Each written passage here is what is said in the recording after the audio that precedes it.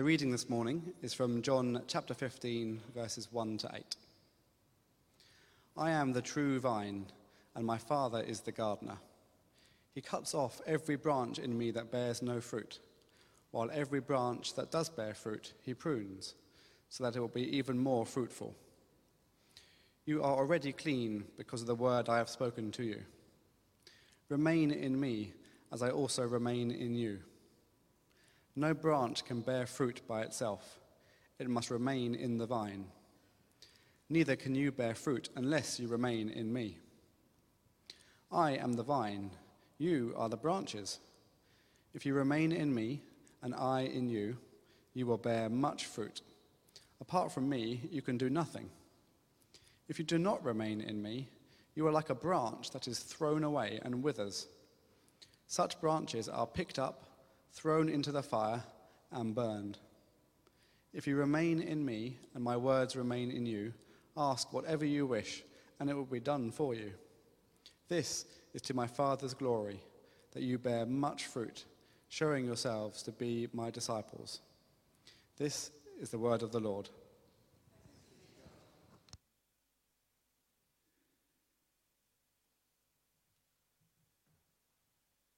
Thank you, Ben. Father, thank you for your word, and I pray that as I speak now, that you would speak to each one of us what you want to say to us. Give us ears to hear and hearts that will respond. In Jesus' name, amen. Amen. Just looking for my clicker. Here it is. So once again, just I'll never get tired of saying it, welcome. It's good to have you with us. This is week 3 of preaching on our vision as a church. There's something we're doing throughout September. You can catch up with parts 1 and 2, which really underpin what we're looking at this morning. If you're an All Souls regular, please do go back and listen to those on our SoundCloud streams or on Facebook. You can catch up with those. I'll try and recap some of the ground that we've covered, though. So the heart of what we're seeing is that Jesus' call was to become his disciple, his follower, we might say apprentice today. And there's a whole history and background to this teacher-disciple relationship. It goes on way before Jesus came on the scene. But the key point is that it was a relationship designed for transformation. And in the church, at times we've reduced being a Christian to a kind of an identity, whereas in the Bible it was much more about a way of life, a practice, if you like. And that distinction, I think, has been brought into fresh focus in this last week or so with the death of Her Majesty Queen Elizabeth, who just so clearly embodied, I think, that difference. She knew that Jesus was not simply her saviour and redeemer. She was quoted by Bishop Sarah in that very moving service at St. Paul's Cathedral last Friday or Saturday, I think it was, in which, if you're watching closely, you may have caught a glimpse of the Venerable Richard Frank, previously of this parish, actually still technically of this parish, singing his heart out. And Bishop Sarah quoted the late Queen as describing Jesus as her anchor and role model. And that language, I think, kind of captures perfectly what we're talking about here. Jesus is not just the God we worship or the savior of our souls. He's our role model, the one that we strive to emulate with our lives. That's what it means to be his disciple. So break that down, and we had this description of a disciple of Jesus under 3 basic goals. 1, to be with Jesus. 2, to become like Jesus. And 3, to do what he did. So last week we were looking at the first of those 3 and how presence with Jesus is the bedrock of being his disciple. It all comes from that, and that's the central point of this illustration Jesus gives in this sort of image of the vine and the branches in John 15.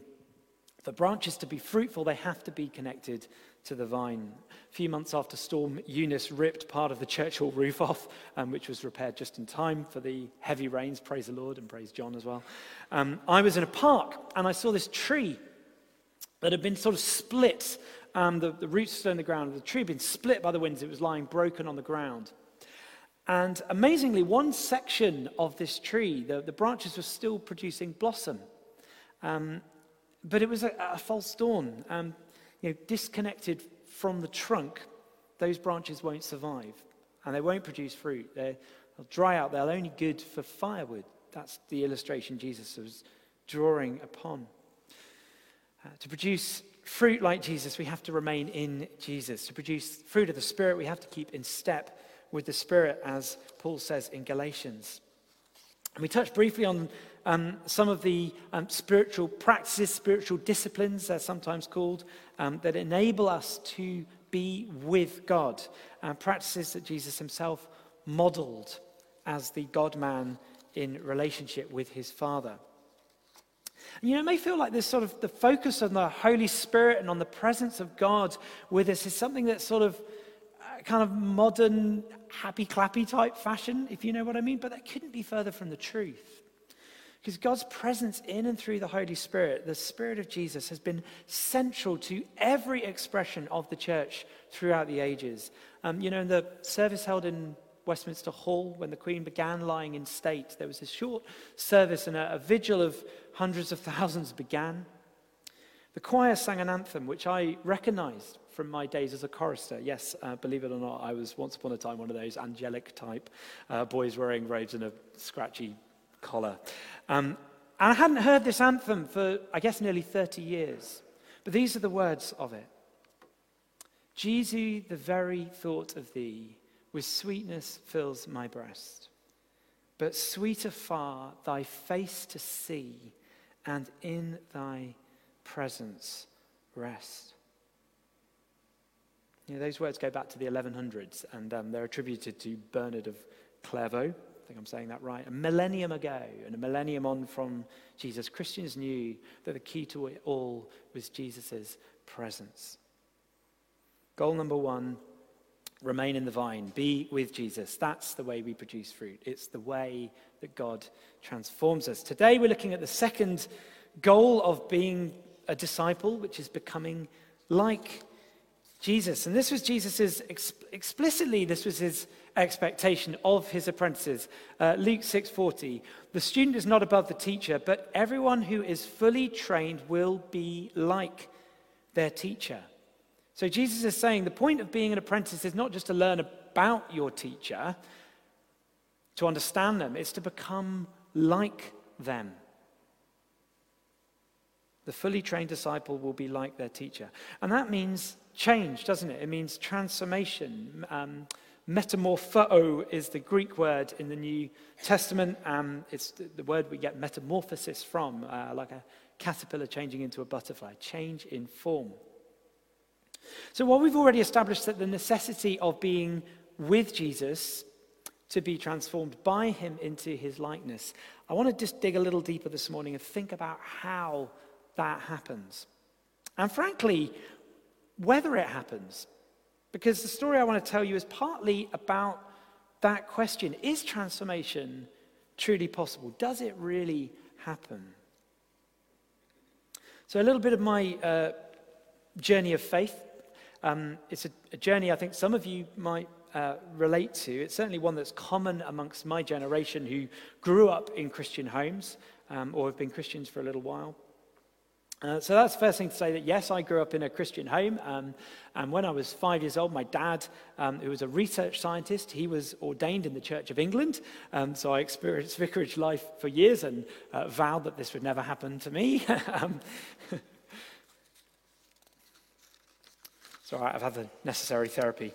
I joke, it was great. And, I'd consider it the foundation of faith that I was given in my childhood is just the greatest blessing. And there was a real sense of reality and purpose and mission to it. You got to see in a vicarage what somebody once described as being like seeing church with the bonnet up. You really got exposed to the realities of ministry by what came to the door or the phone calls you answered and the conversation around the dinner table.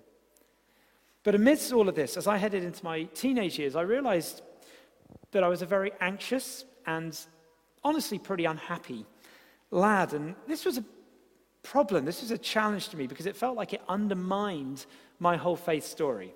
Surely if I had God, which I did. I should be hopeful, joyful, full of peace, full of the fruit of the Spirit, which I kind of equated loosely to happiness. And the truth was I was miserable, or pretty miserable. So what was I to do? Well, in the churchmanship that I grew up in, there were two models of how transformation takes place, really, and how fruitfulness really occurs. So model A is, God's word, the scriptures. Read these and be transformed by the renewing of your mind. That's what Romans 12 says. Have your thinking changed. Model B was the kind of charismatic model, which is sort of let the Holy Spirit do the heavy lifting. I don't have to do anything, just stand in his presence and let him do his work. And the truth is I spent an awful lot of time standing in his presence, waiting on him. And those two things are really important. I'll come back to that later, but the truth was that nothing much seemed to fundamentally change in me. I was still this kind of ball of anxiety and misery. So this threw up a major question to my faith, which really sort of extended into my 20s. If I did A and B, then why wasn't I being transformed? Can you see my problem? I tended to push that question away. But the question I was struggling to face up to is transformation of character really possible, truly? And this kind of came to a head when Jess was pregnant with Nathan. And I had this kind of growing realization that who I was, my character as a person with all my worries and insecurities and vulnerabilities would play out in the father that I would become. And that forced me, I guess, to face this question. Is transformation, is change possible? Because it felt to me like the stakes were getting really high. And just to say, this matters hugely for all of us, regardless of whether you're a parent or not. The world needs people of character. We've seen that so clearly this year, haven't we? It's just that the prospect of becoming a dad was the thing that kind of really triggered that realization again for me. I don't know if that's something you can relate to, but I do think we all have this desire to change in some way, don't we? From the surface stuff to the kind of the deeper stuff. The evidence is all around us in society. The self-help shelves in the bookshops, the Instagram filters, the programs, the substances we consume to make us feel different, sugar, alcohol, medication, something stronger. Maybe you don't need to change. Maybe it's everyone else around you that does. Go figure. We want to be different. We want the possibility of transformation to be real. We want to be changed, transformed. But is it really possible? And the short answer I want to offer to that question, is transformation possible, is yes. In fact, it's inevitable. The truth is, you are being formed all the time. The real question is, by what or whom? The world is constantly acting upon us, meaning that the question is not, are you a disciple of Jesus or not? It's, whose disciple are you? Into whose image are you being formed? As a person, as a child, as a parent, as a brother, a sister, a husband, a wife, whatever, as a friend, a colleague. Discipleship is not a Christian thing, it's a human thing. We are all disciples of something or someone. We are all on track to become someone in 5 years, 10 years, 20 years. And who that person is depends on what is forming you, consciously or unconsciously. Either way, you're being formed all the time, every minute of every day. We are a product of our lifestyle choices, our routines, our habits, our rituals, our choices, the way we organize our lives or we don't organize our lives. We are constantly being formed. And this is the model that John Mark Comer, who I talked about in previous weeks, suggests of how the world forms us and how we are being formed by the world today. So formation, he says, is a combination of, one, the story we believe, the kind of truths we believe, which determine the choices we make about the way we choose to live. If you believe that creation, including you and all the people around you, are just a product of evolutionary chance, then you will live differently and treat them differently than if you believe that you and the people around you were created with a purpose by a God of love. Second, the habits we live into. We are ultimately, he says, the cumulative results of our daily and weekly habits. What we do regularly, we become. The things we do something to us.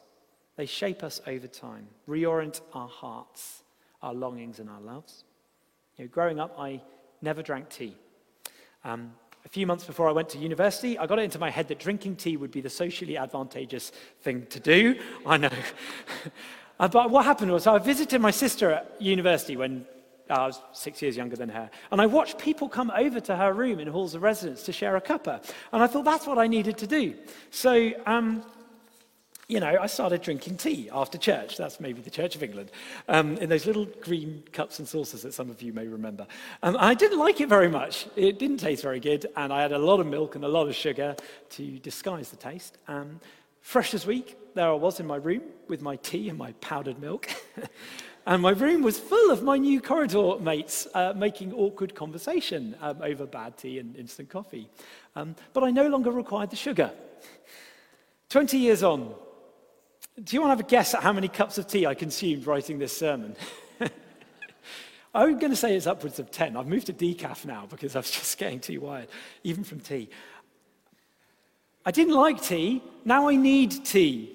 And I don't just think it's a case of my taste buds maturing. I like tea because I got into the habit of drinking tea. That may sound very silly, but how many people who are completely dependent on alcohol really enjoyed their first beer? I'm just saying. 3, the relationships we're involved in. Again, parents, we know this. Why else would we be concerned about who our children hang out with? It's because we become like the people we spend time with. Our behaviors, our values, our habits, what we eat, drink, wear, how we vote are shaped by our relationships. And then the environment you exist in, the context. Our context is 21st century London, isn't it? There's a lot of cool stuff about living here and being here. We've been learning that. We've been here about a year now, just over a year. So much opportunity in life. I can't remember who the famous quote was. When a man is tired of London, he is tired of life. Who was that? Was that Samuel? One of the Samuels. But like every environment, it exerts a pressure on those living in it. I've never lived in a place so dangerous to cyclists, where so few people wear helmets and use lights. Genuinely, Luton, Exeter, Bristol, Chorleywood, Uganda, maybe not so much Uganda. Cyclists are far more likely to wear helmets and use lights. Not in London. The place we call home shapes us, which, by the way, is not just a geographical thing, it's a digital thing too. We are shaped by our digital world as much, if not more, than by our physical world. So, Comer suggests, these are the 4 key factors which form us into the people we become. Family of origin plays a huge role, obviously, but we are shaped by our experiences and our environment. And he says you don't have to plan or strategize this kind of formation. All you need to do is wake up, go about your day, and formation will happen.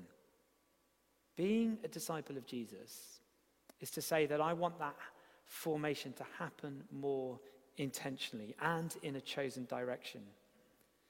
And that direction is into the image of Jesus, to become like him.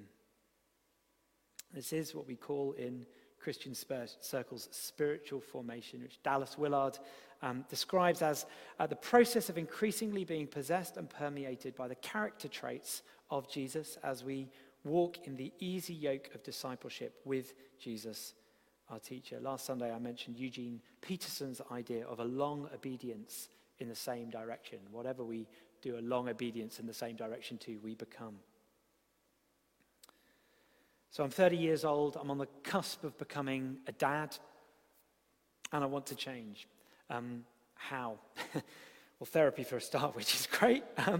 But I realized that there were additional aspects to consider that I really needed to consider if I wanted to change or become like Jesus. And again, please notice the language here. I didn't say things I needed to do to please Jesus. I didn't say stuff I had to do to make myself right with God. There's been a lot of misunderstanding about spiritual disciplines and practices over the centuries, where something that's designed to be life-giving and good has been twisted into some sort of prerequisite for salvation, earning our way to God, which totally misses the point. We cannot be saved by our good works, only by Jesus' death for us.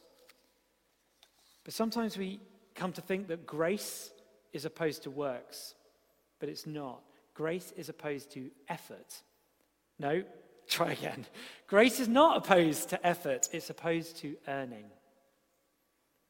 One mistake we make is to think that we can put ourselves right with God by what we do. The other mistake is to think there is no value in what we do. Both are wrong. Our salvation is a gift from God, but our formation is a shared responsibility between God and us. Without him, we can't. Without us, he won't. God has a role to play, so do you and I. So part of it is definitely those things I mentioned earlier, the renewing of our minds through Scripture, the time spent in his presence. We need to be taught, our thinking needs to be corrected, offsetting that narrative of the world, the story we believe or are taught to believe.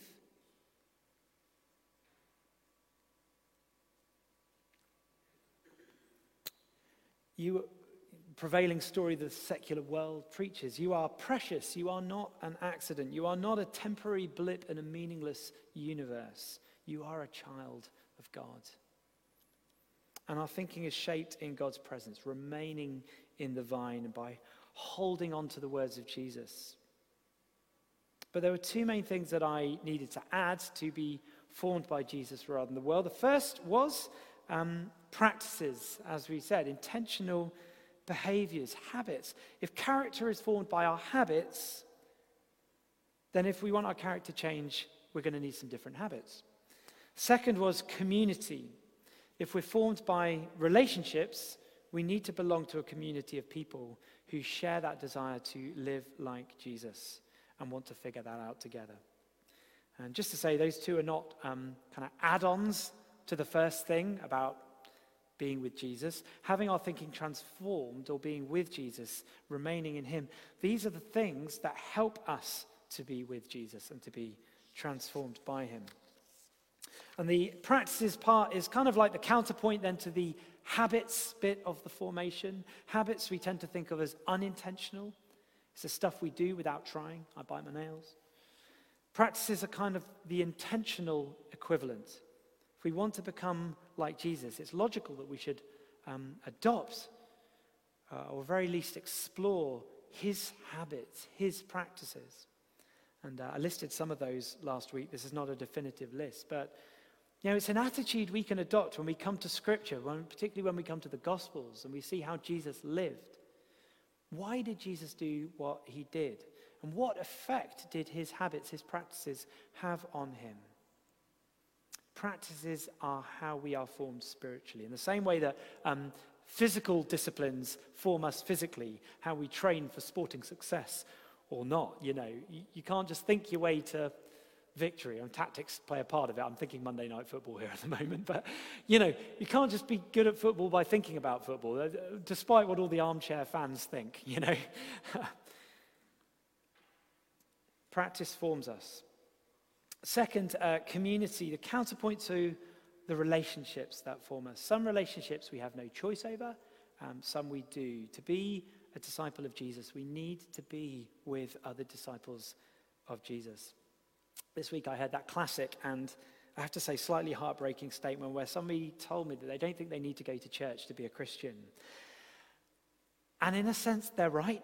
If we're talking about belief or identity,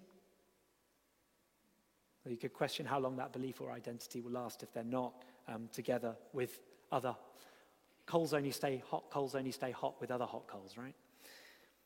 But if we're talking about discipleship, about formation, about becoming like Jesus, they couldn't be more wrong.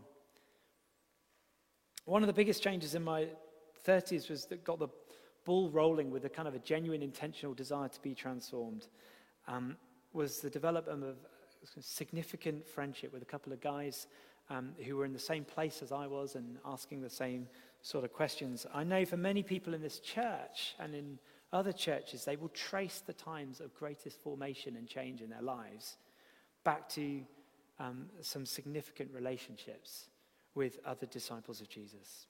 It's essential, it's the way. And I'm delighted that you're here. It's great to have you with us on a Sunday morning, whatever your reason for being here.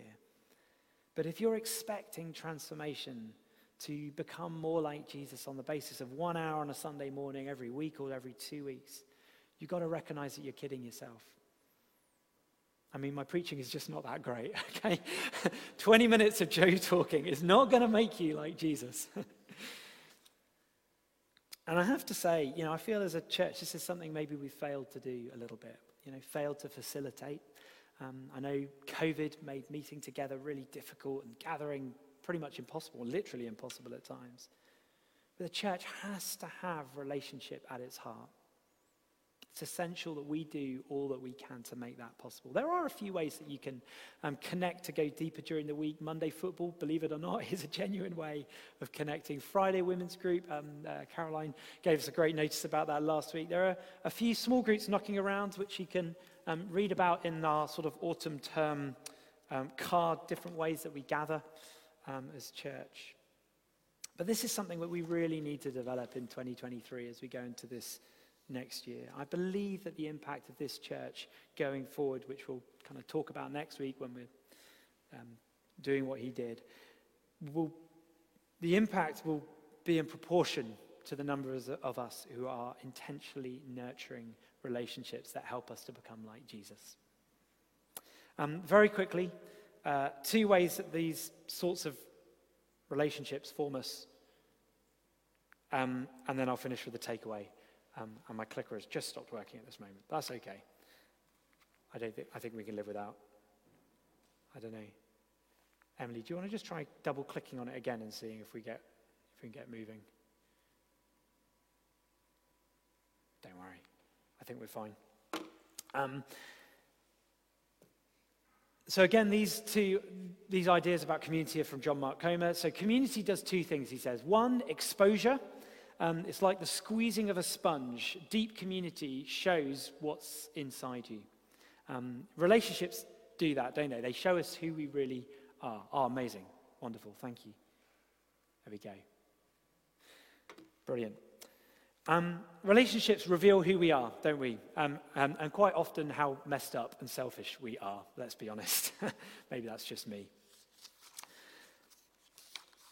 Second, encouragement. Community offers encouragement. In discovering who we are, loving community helps us with that. It meets us there, it accepts us, and it says together we'll journey as we seek to be transformed into the image of Jesus. So be with Jesus, become like Jesus, and next week we'll have a look at doing what he did. Here's a takeaway from this morning. Whose disciple are you? Who are you becoming? Who are you on track to be in 5 years, 10 years, 20 years, 40 years, whatever? Whose likeness do you wish to be formed into?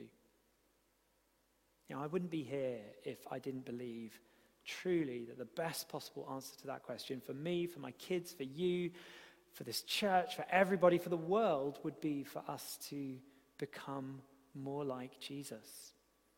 The most perfect model of humble, self-giving, sacrificial, strong, compassionate, combative in the right way, joyful, peaceful, loving, kind, patient. The list goes on. The perfect human, the God-man. Transformation is possible. In fact, it's inevitable. The only question is whether you want to let that happen by chance or if you want to make a choice about it. Tomorrow we bury a queen whose life and death has led to an outpouring, really, of love and respect. And the qualities that people have most lauded in her, most celebrated, are attributes that she attributed to Jesus, her Lord, her anchor, her role model. He was the vine that she remained in, whose disciple he was the rabbi, whose disciple that she strived to be. And I can't think of a more fitting tribute to her memory than we choose to do the same.